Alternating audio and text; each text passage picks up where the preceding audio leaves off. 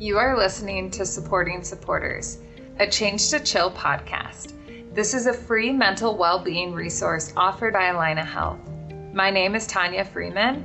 I'm a licensed psychologist and regional lead psychologist with Allina Health.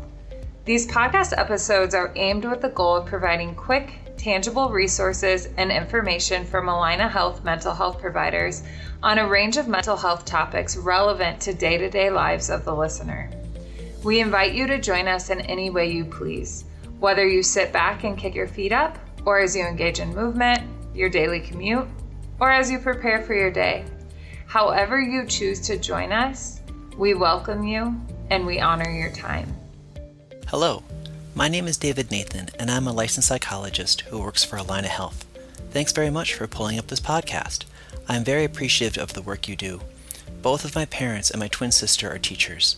What you do makes the world a better place and shapes the next generations. There are few jobs more important to our society than teaching and guiding our young people.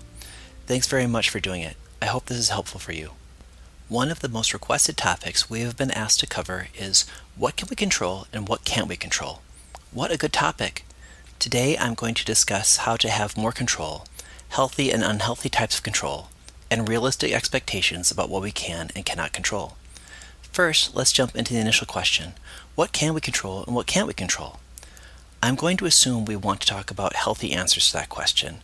First, I'll talk about ways to establish more healthy control, and later I'll discuss ways to recognize and avoid unhealthy control.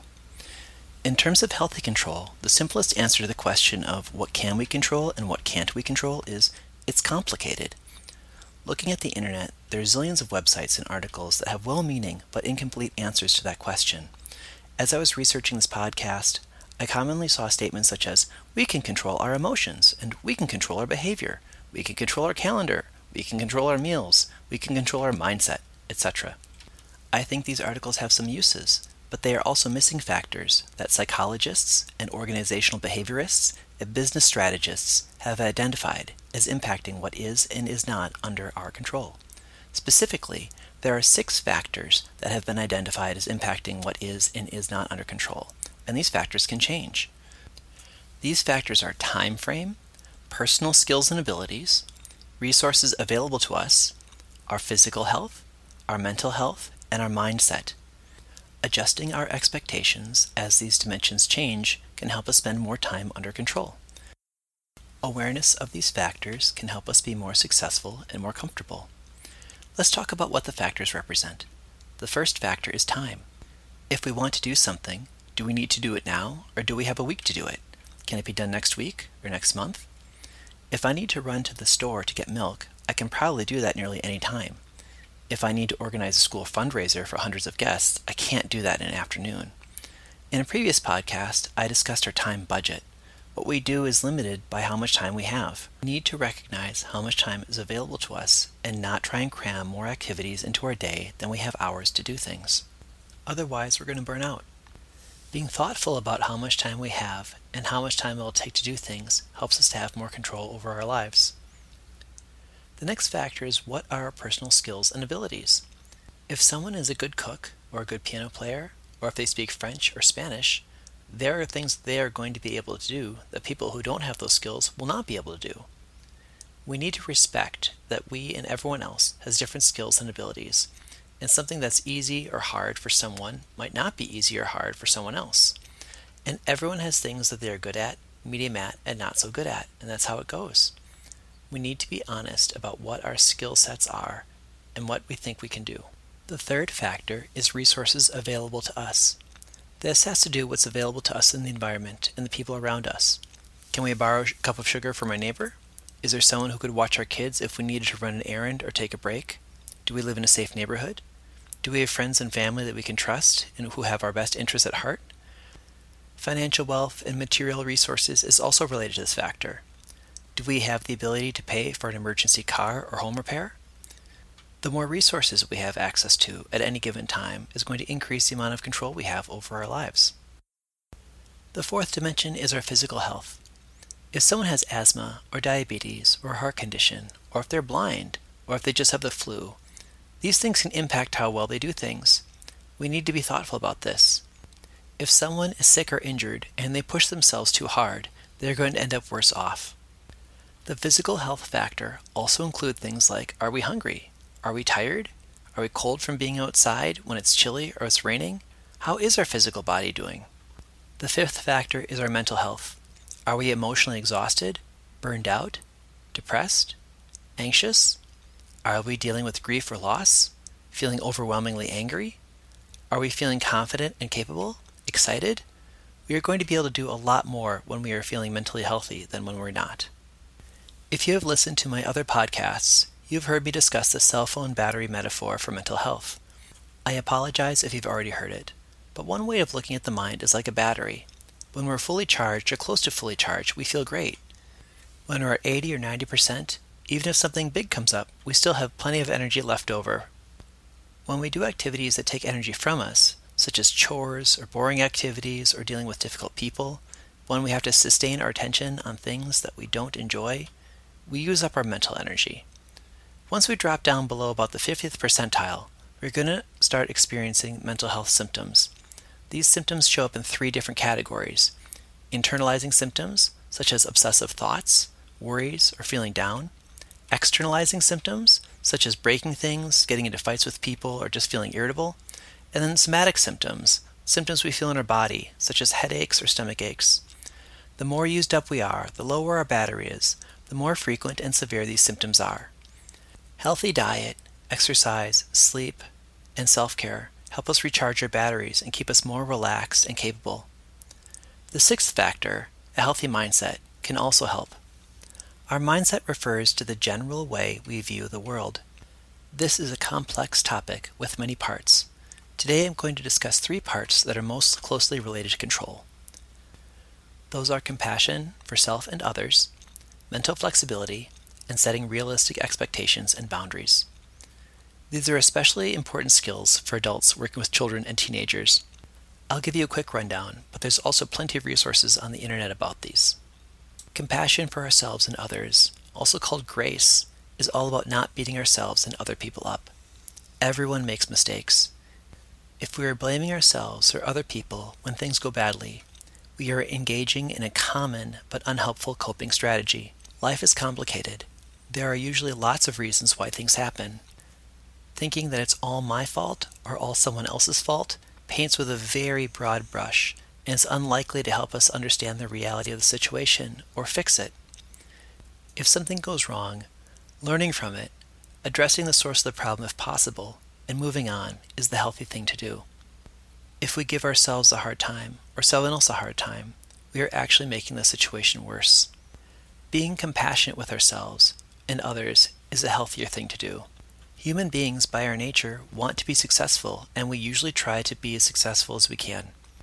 If we had known something we were doing was going to go badly, we would have done something else. Compassion can help make bad situations better. Mental flexibility is another aspect of our mindset. Having different solutions to problems is more effective than having one answer for everything. Conditions and context matter. If a student yells in class, it's helpful to know what is going on when we respond. If the antecedent of the student yelling was that someone slipped and their book bag fell on the student who yelled, that's a very different situation than if someone is yelling because they're trying to get negative attention or trying to embarrass another classmate. Mental flexibility also helps us deal with complex situations. If someone is stung by a bee, we can know intellectually that the bee is more scared of us than we are of the bee, that the bee was trying to defend its hive, and that the bee gave its life to protect its family. We can also recognize the emotional and experiential reality that bee stings hurt.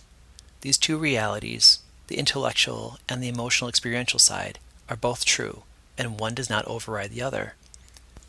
Human beings and human situations are very complicated. Being able to keep multiple points of view in mind when we make decisions helps us make the best choices. The final aspect of mindset I'll talk about today is setting appropriate boundaries. Healthy boundaries establish realistic, hard limits. Living within these limits and expecting them from others helps keep us safe. Having too many rules can be stifling, but it is critical that clear rules exist. Working with parents, I often use the example of teaching the big 3 in their homes. In this home, we are respectful with our words and tone, so we are not hurtful with what we say. We are respectful with our bodies and physical objects, so we're safe with our bodies and things. And we respect what our parents and primary caregivers say. If someone breaks these rules, they have injured the family community, and they lose access to a preferred activity, such as screens or hanging out with friends, until his chore is completed. When the job is done to their parents' or primary caregiver's satisfaction, they have repaired their injury to the family, and they have earned their privilege back. Expecting respectful words, behavior, and listening to teachers and other staff makes for a comfortable classroom environment where learning can take place. Outside of the classroom, if someone is not verbally or physically safe with you, or if they don't respect you, it is important for you to consider what options you have available to you, including reorganizing how much time you spend with that person. Even when we disagree, there's always a way to do this respectfully. The healthier our mindset is, the less likely we will get in our own way or in the way of others when things are difficult in our lives. It's important to recognize what things are not part of the Big Six. Specifically, things that do not impact what we can and cannot do. The first thing that has nothing to do with what we can and cannot actually do is what other people tell us. Just because someone says we should be able to do something does not actually mean that we can do it. Just because someone else can do something doesn't mean that we can do it. We also cannot control what other people do or say. We can't control other people's behavior. When it comes to our own students and our children, we can work to create environments that make it easier for them to be in control, but we can't control them directly. Well, now we've discussed the Big Six, and we've identified some things we actually have no control over. Now let's discuss healthy and unhealthy control. There are plenty of unhealthy ways we can pressure people to get things we want from them, and there are unhealthy ways other people can pressure us to get what they want. Just because we can use unhealthy pressure does not mean it's a good idea. Unhealthy pressure is destructive. Someone or physically harming someone in order to get them to act in a way that somebody else wants can change behavior, but it's going to damage the human being pressured. It's going to damage the relationship between the person being pressured and the person applying the pressure, and it's going to cause resentment and thoughts, even plans of revenge, to develop. Unhealthy pressure also takes a lot of time and energy to sustain. If someone is applying unhealthy pressure to someone else, establishing healthy boundaries and limiting or eliminating time spent with that person needs to be considered. Healthy control is more interactive. We might not get everything we want in the moment, but the relationships tend to last longer. Interactions and relationships with healthy control tend to be a resource for everyone involved, and unlike relationships with unhealthy control, they tend to free up time and energy for their participants. That's it for this podcast. Today we have discussed the Big Six factors that impact how much control we have over things. We discussed factors that have nothing to do with what we can and cannot control, and we had a description of unhealthy and healthy control. Thanks very much for listening. Take care. On behalf of Allina Health and Change to Chill, we thank you for taking the time to listen to our podcast. We do hope you enjoyed this episode, and we hope that you join us in other episodes covering even more interesting topics with mental health providers. As always, you can find the show notes and any accompanying research and tools at the Change to Chill website at www.changetochill.org. In health and in wellness, take care and see you next time.